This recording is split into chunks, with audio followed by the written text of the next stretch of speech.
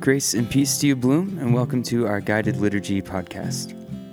This week we are beginning a new series or focus in our gatherings and here on the podcast called The Examen. The Examen is an ancient practice of self-reflection and meditation that's been passed down throughout church history that helps us find space for the spiritual disciplines and practices of silence and gratitude, review, forgiveness, and renewal. We'll be guiding you through some meditation on those practices here in the podcast as well as in our live gatherings over the next several weeks. We'll also be discussing our 6 commitments at Bloom, beginning today with our commitment to worship. If you'd like more information about the Examen or our commitments, you can go to bloom.church/examen. That's bloom.church/EXAMEN, where you can download a PDF of our commitments booklet we put together, as well as a PDF of a sort of pocket guide to the Examen and how to engage with it on your own. We hope this will be a good resource for you as we move forward into the fall, and that it would be a good way for us as a community just to slow down and to allow the Spirit to continue to work in us and through us and among us, personally and corporately as a church body. So let's begin now with the Examen.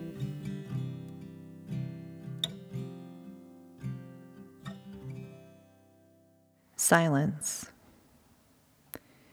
May we open ourselves to God's presence, God's love, God's peace, and God's grace.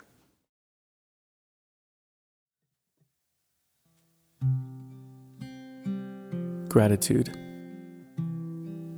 Let us be aware of all that God is to us and be thankful for this life and all that it holds.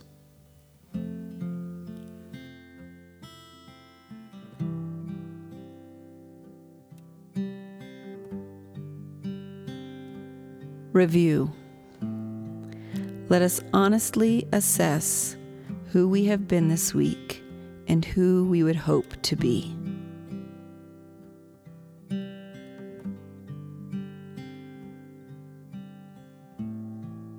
Forgiveness. May we seek forgiveness in the ways in which we have erred, been unaware and uninvolved in the work of beauty and restoration in our world.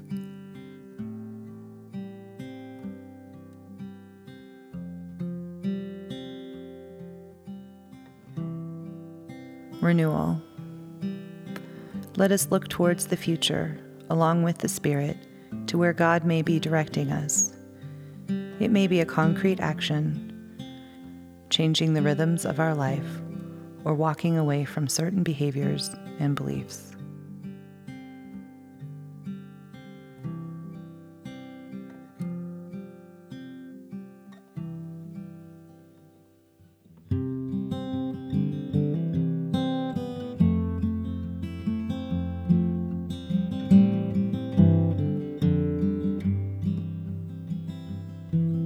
Our souls lift up the name of the Lord, for you are our deliverer.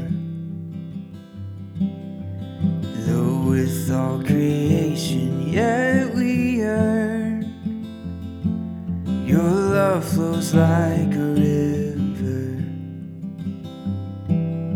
The desert that we walk in soon shall bloom, shall rejoice in every corner. In all that's waiting still to be renewed, shall wait for God no longer. So say to tired hearts, be strong, don't fear. Our God will come to save us. Though sovereign over all the universe, in our waiting still you see us. Remind us that our sufferings can't compare to the glory you've prepared us.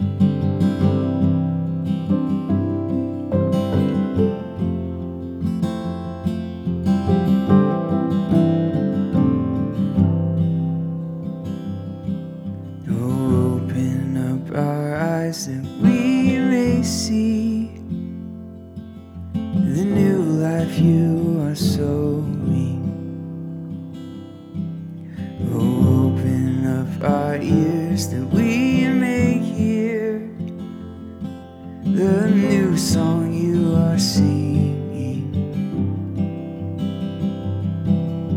And even in all our wandering, oh, help our unbelieving. Like a watchman looking to the east, oh, I see a new day dawning.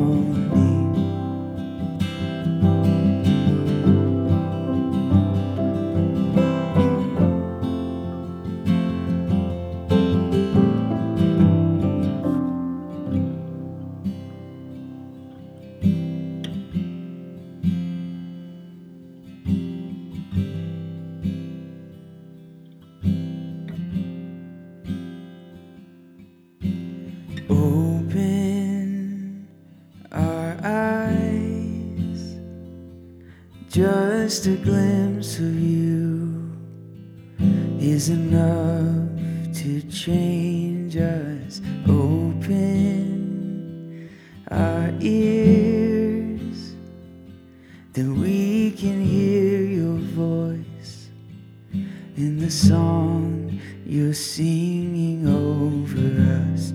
Open our eyes, just a glimpse of you is enough to change us. Open our ears, that we can hear your voice in the song you're singing over us.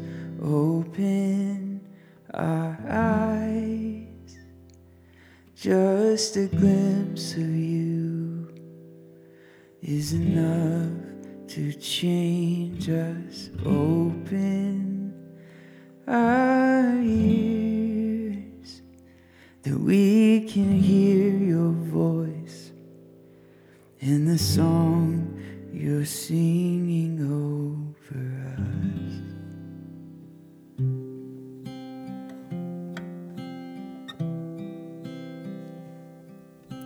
Bloom, let's join together now with the church worldwide and say the prayer of the day. Grant us, Lord, not to be anxious about earthly things, but to love things heavenly. And even now, while we are placed among things that are passing away, to hold fast to those that shall endure.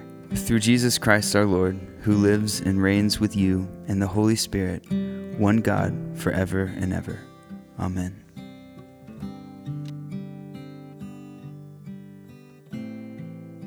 Let us read Psalm 145 together.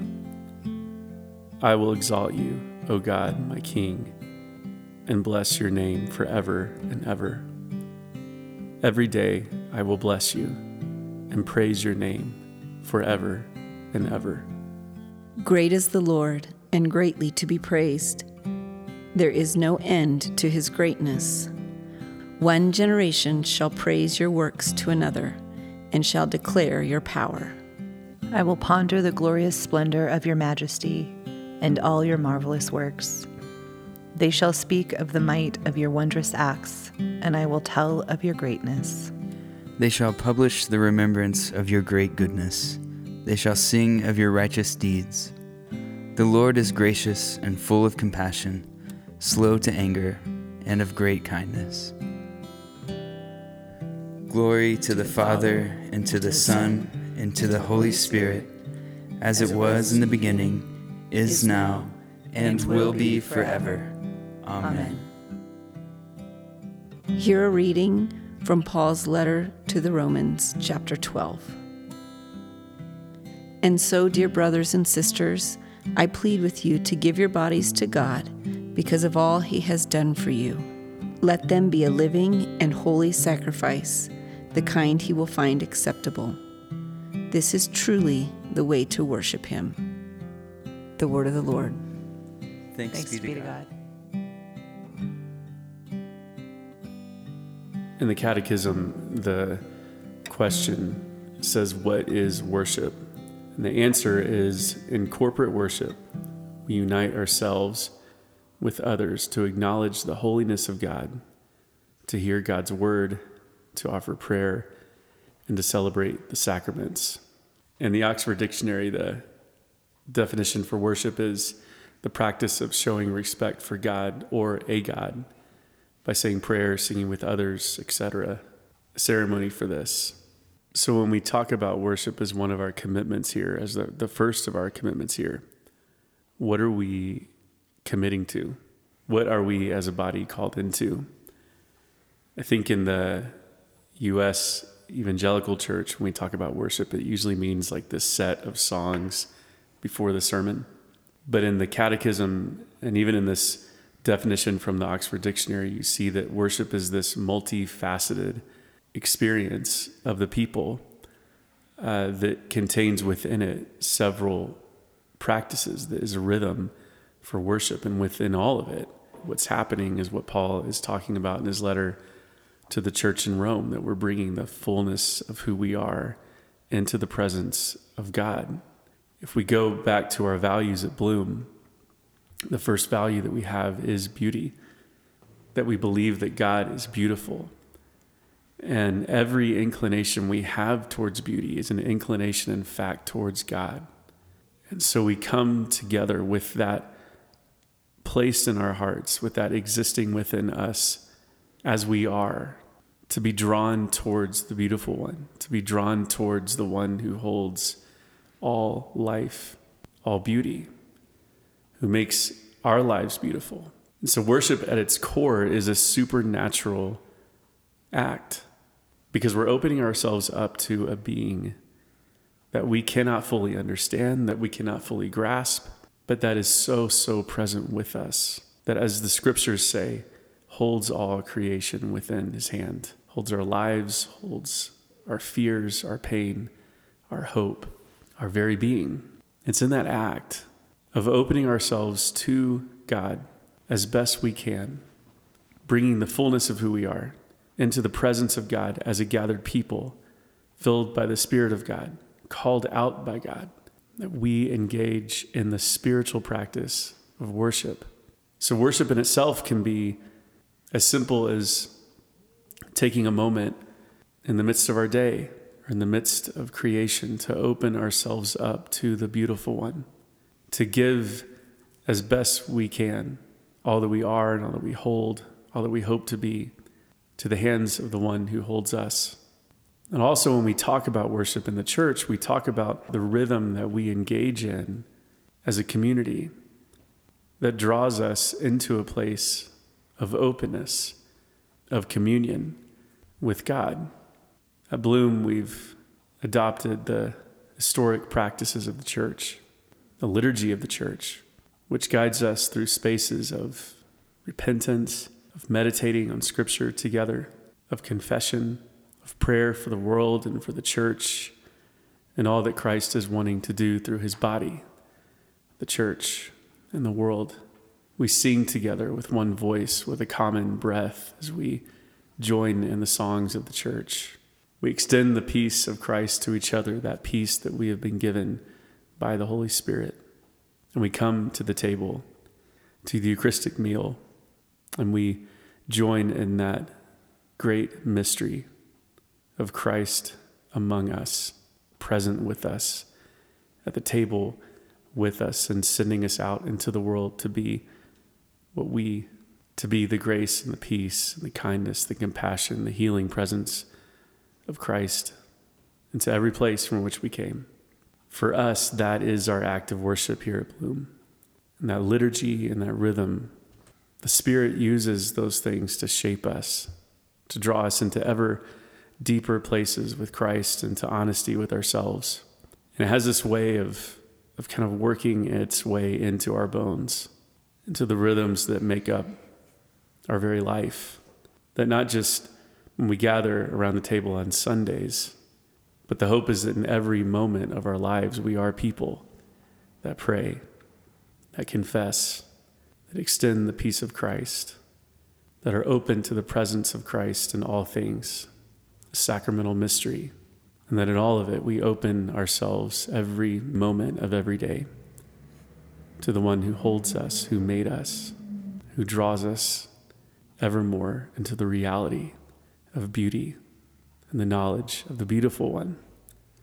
Paul's words really are deep, and they're an expansive invitation to bring the fullness of who we are into the presence of the one who knows us, who holds all things, who loves us with an unending love.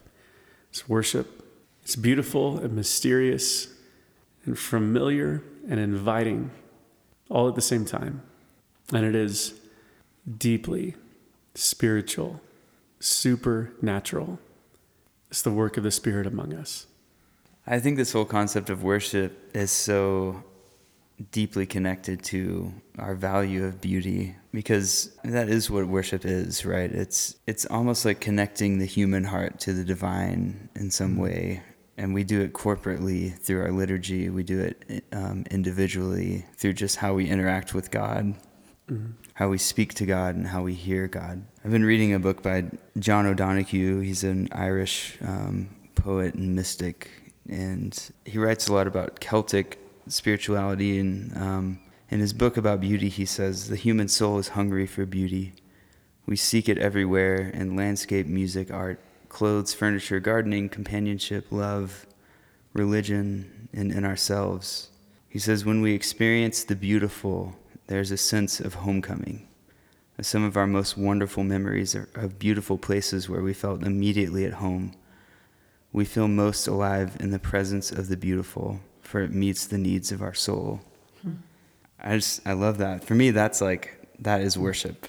Like that is the experience of worship, is a homecoming, feeling at home in beautiful places. Because if beauty comes from God, if God is beauty, that's where we find home. That's where we find rest. That's where we find peace. That's where our community resides, is in that beauty.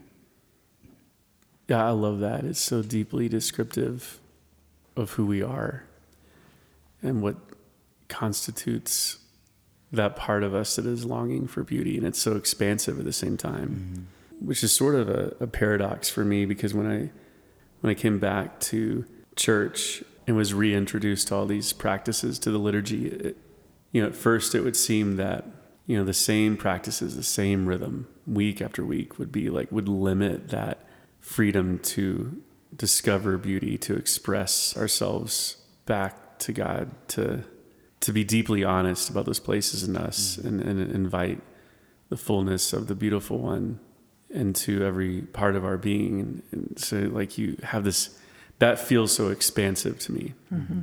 And so just, wild even. And then to throw these practices on it, this, first when I came back into that, was like, that's going to so limit my experience of God. And I don't know what y'all's experience with the liturgy is, but for me, it's been the exact opposite. It's been week after week with these prayers, with this rhythm. It's like it just keeps drawing me deeper into that place of being open to God, of experiencing the beauty of God, and expressing that back. And so many times I find myself just unable to pray these prayers. I'm so overcome with the honesty of them and the beauty of these prayers that have been prayed for hundreds and hundreds of years. I just get to kind of play my part in my little life and join with the song of the church and the prayer of the church. But I didn't expect it, for the rhythms of worship to be so freeing, and even to promote a greater freedom, I think, than I would have had, and a greater level of expression, than I would have had without them.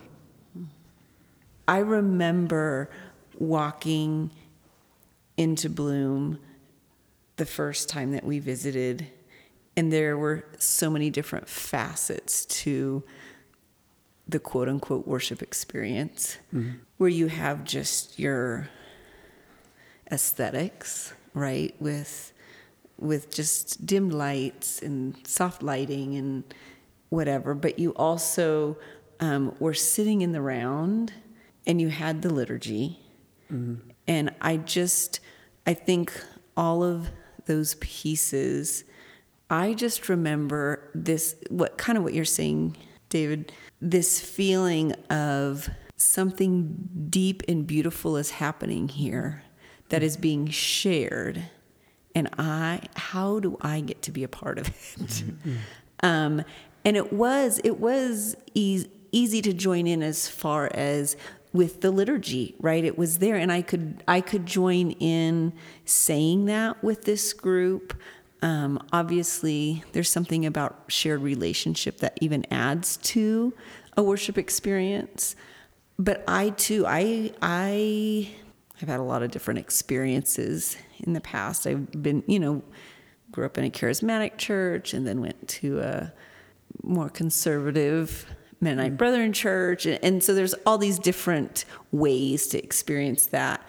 And I think my first instinct too would have been, it has to be limiting and feel very scripted and robotic, and we're just going through the motions.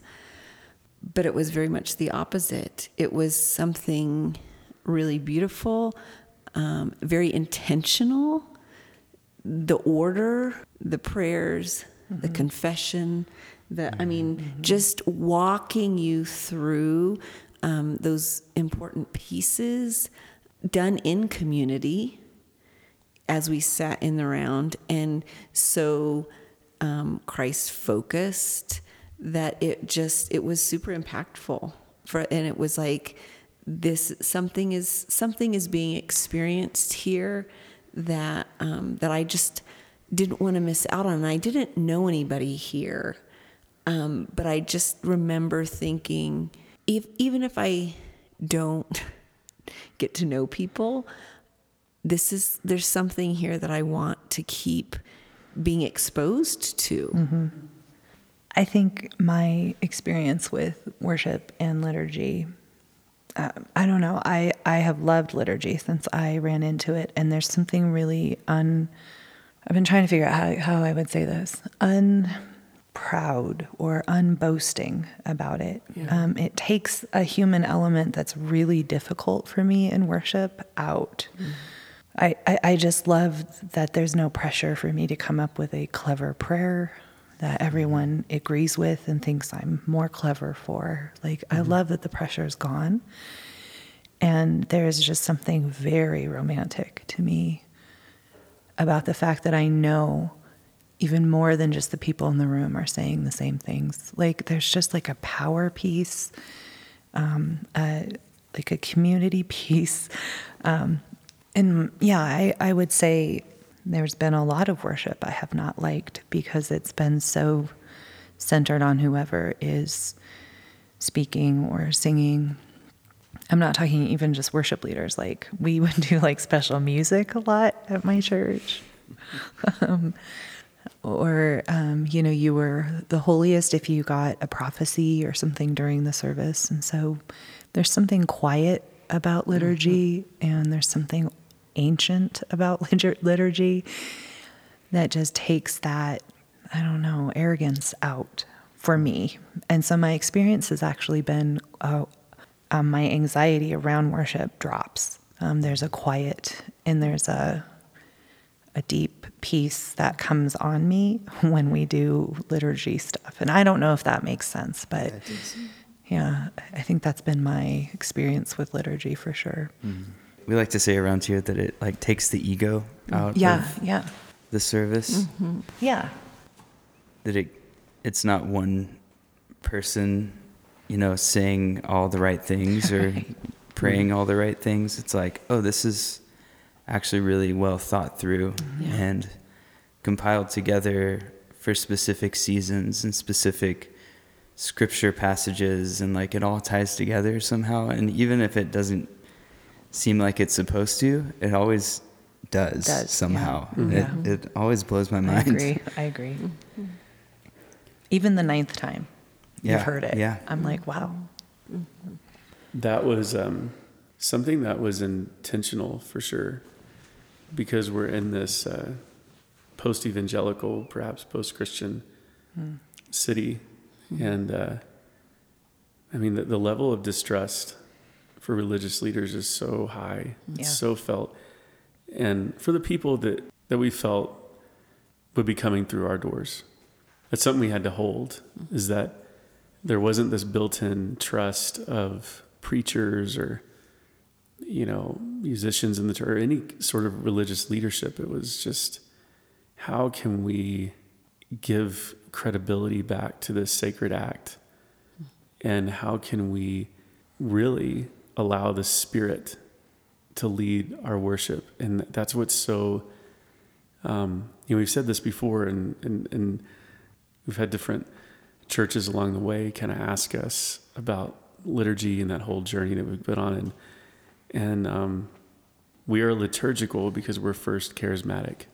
There's this desire for the Spirit of God to lead us, which means that we have to get past being led by a personality or an ego. Mm-hmm. When you let the prayers of the church that's been prayed by the church for hundreds of years, the Spirit has breathed on those prayers. When you let that be your guide, then you're creating space for the Spirit to move. And that's what's so beautiful about it is, yes, there's a rhythm and yes, there's a liturgy, but there's so many times in our service that it's just, we're just waiting on the Spirit and we follow the Spirit. Yeah. And that shapes our worship as well. But I love what you said, Dulcie, about that. We don't need another ego in the U.S. church, at least. We most certainly don't need another personality. Everyone is molded into the likeness of that personality. Mm-hmm. We deeply need the Spirit and those who have gone before us to guide us. There is something also really comforting about the seasons in the liturgy. It's like putting on comfortable clothes, or for me, the season of Advent is actually the hardest season for me. And I think that it's probably because I have seasonal affect disorder for real. But there's something about the liturgy understanding that, and it just follows that, like we are longing for light. Mm-hmm. And so there's something like I even look forward to that time, even though I don't personally like that time, because it's comfortable and it's familiar.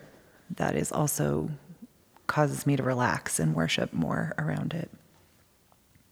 Yeah, we've talked about our little expression and our liturgy here, but I think just to pull it back to worship is that all of that is just, it's submission to the moving of the Spirit in the church throughout the ages. I mean, the seasons, it forces us to embrace a more rich expression of faith. And what I mean by that is, I've probably on this podcast, actually, I've said my favorite service of the year is Maundy Thursday. And I love Maundy Thursday because it's just, we're all together and it's this whole celebration of the family of faith and the institution of the Lord's Supper. And it's this really warm service. And if you ask me, I would just, every day is Maundy Thursday. And it's that submission to the rhythms of the church, to the way the Spirit has moved in believers for hundreds and hundreds of years, that forces me to move from Maundy Thursday to Easter to Advent, which I do not enjoy. But I'm always so moved by it. Mm. And there's things accomplished in me on a deep level through Advent that I wouldn't have chosen myself. And I most assuredly wouldn't go into Lent.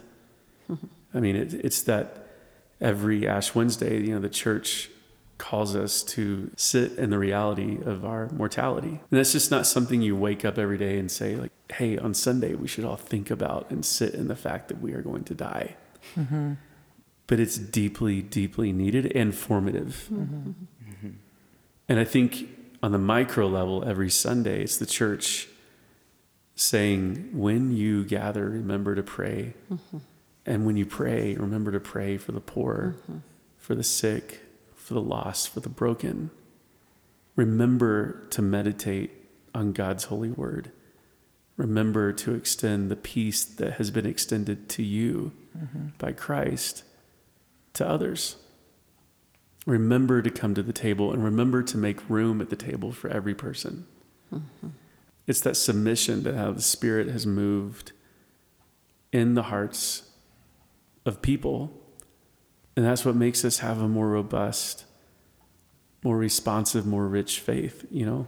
And just one more comment on that is that it unites us to the church throughout the earth, especially in the time that we've been through this summer, you know, remembering that this world and these systems are not just, that we come to this table every Sunday that's shared with the church throughout time and throughout space. And the poorest of the earth come to that table along with those who have more than enough. And just that knowledge that we join together every Sunday and we pray that prayer of the day every Sunday with the entire church. That to me it really is meaningful. Lest we just get lost in our own little expression of what a Denver Christian looks like. I mean, we're drawn into the story of the church throughout the ages and throughout geography. And that's beautiful. There's nothing like it. On the face of the earth, there's nothing like it. Yeah, I'd say that that's something that has probably shifted in me more than most things regarding my faith. And that's that worship, like corporate worship, being together as a community, singing together, praying together, confessing together, that it's about being a part of something that's bigger than ourselves. While I do think worship can be individual and internal, and like that, it can kind of shape our relationship with God, it also shapes kind of our relationship with each other.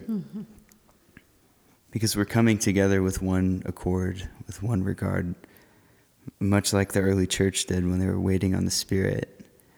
We come together for this one thing, to experience God, to know God better, and to hear the voice of the Spirit together. And that's something that's so beautiful that I just missed for a long time. And I still miss it a lot of the times. And you see a trend in worship music putting so much of the focus on ourselves and our own experience, or our own humanity. While that's not necessarily a bad thing, if we do that only and completely miss the communal aspect of worship, then we're missing so much more than we should be. Yeah. The human tendency is to make it about me. And when I think about worship, there's then that tension, because my bend is to make it about me, and yet I feel like that's the piece that liturgy steps in and helps refocus and reset my mind. And it's this reminder of, yes, who we are, but who God is and what we're being called to, and setting that focus straight. And then to do it in community feels like this kind of accountability piece. Like we're committing to this together. Yeah. We're saying this out loud in front of each other. And that just seems really important. Yeah. We're confessing together. Confessing together, yeah. I still think that is one of the graces that the church can give us, is invitation to confess. Absolutely. I mean, that's the part that when I came back to the church, my friend and I walked back into the Episcopal Church, and that was the time, and we called it St. Emo, because every Sunday that confession came around, and I had so much to confess. I mean, it's been a long time since I've been in church, and I just the kindness of that, Yeah. that you're invited into that space in community, to confess that which you have done and left undone. It just draws something so It just evens everything out. Yeah. Like no one gets out of that prayer. And what's so funny and beautiful is that I stand in the back of Bloom. Well, there really isn't a back, but I stand outside the circle a lot of times, and I watch people who've come for the first time.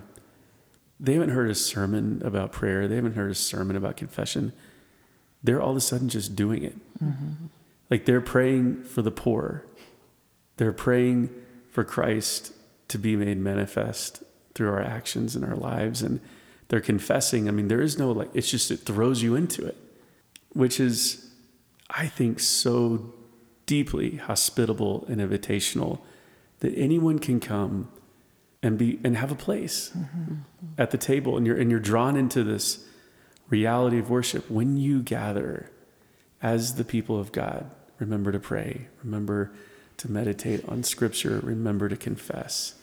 These things, people are brought into that, and there is no qualification for that except being open.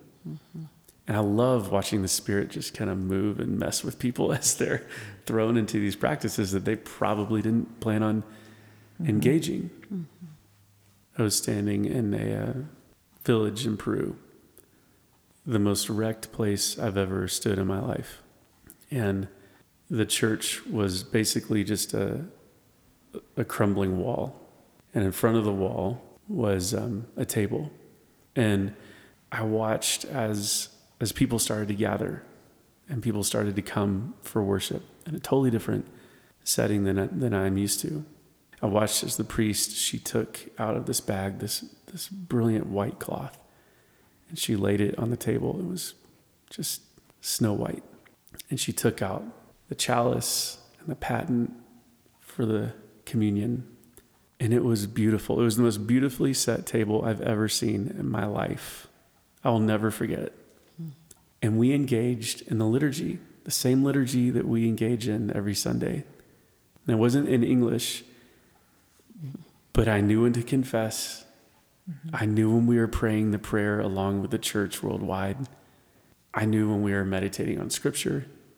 I knew when we were praying for the world, because I've been a part of it. When we said together the creed, now I was saying it in a different language, but it didn't matter.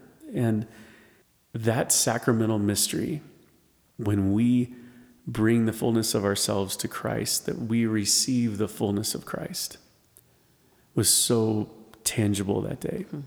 And it brings us back really to what Paul is saying to the Romans, that worship at its core is bringing the fullness of who you are, your body, your soul, your spirit, your mind, fully to Christ, and that we are given the fullness of the beautiful one. We're drawn into the fullness of beauty. And so it is about liturgy and about practices and about when you worship, remember. But it's so much bigger than that. It's all informed by the experience of the people of God throughout time as they've been led by the Spirit into the presence of Christ, bringing the fullness of who they are. I went to a church before I came to Bloom, and it was a predominantly Black church. And if you would like a different version of how to worship, go to another culture, go to a place where they do worship in a different way. And at this church, sometimes people would walk and do loops around the aisles. And I didn't grow up with that, so it was a little bit new for me, but I thought, I'm here for this, I'm ready. The other thing is that songs would last 15, 20 minutes, one song, and we would always start the church service with at least an hour of worship singing. And everyone knew this, and one day I saw a woman who I had become friends with, and I knew her story, and I'm not going to share her story, but what I can tell you is that when she started dancing, or when she started coming out the aisle during the worship song, she was shuffling, and her body was stooped low, and she did this thing where she lifted one shoulder and then would just flick with her hand, and then she'd do the other shoulder, she'd raise it, and she'd flick it, and she started doing these loops around the church. And each time she did a loop, She was lighter. She started picking up her feet. She started standing upright. And by the end of the song, people had joined her in dancing and celebrating and shaking off what the world had tried to crush her with. And of course, I'm like a mess. I'm like sobbing.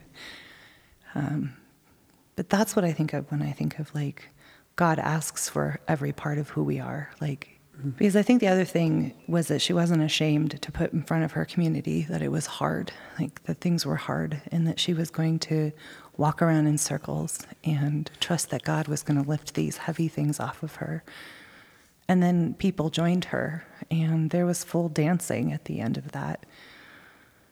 The lesson I learned, I think, is to tie it back to what you were saying, Seth, is that I had made worship this private thing, this individual experience. And I just saw worship done it was done with her mind and her soul and her body and her community. Like they all came around her and danced with her. And everybody was singing. I mean, God meets us exactly where we're at in worship, especially when we come, whether it's to liturgy or a song, especially when we come like as in our most honest form, with no pretense that, we're wearing our Sunday best. She had actually just come from work, so she was wearing everyone was dressed to the nines, but she had jeans and a t-shirt on because she had just come from work. And there was something even more beautiful about that's how she chose to worship, was in exactly who she was in that moment. So that's what I always think of when I hear that passage. It's every part of us. It's even the tired parts of us. Yeah. The most beautiful expressions of the human experience, they occur within worship. So Bloom, may our heart always be open to the beautiful one, to Christ in us, among us, through us, calling us at every moment of our lives into life, into worship.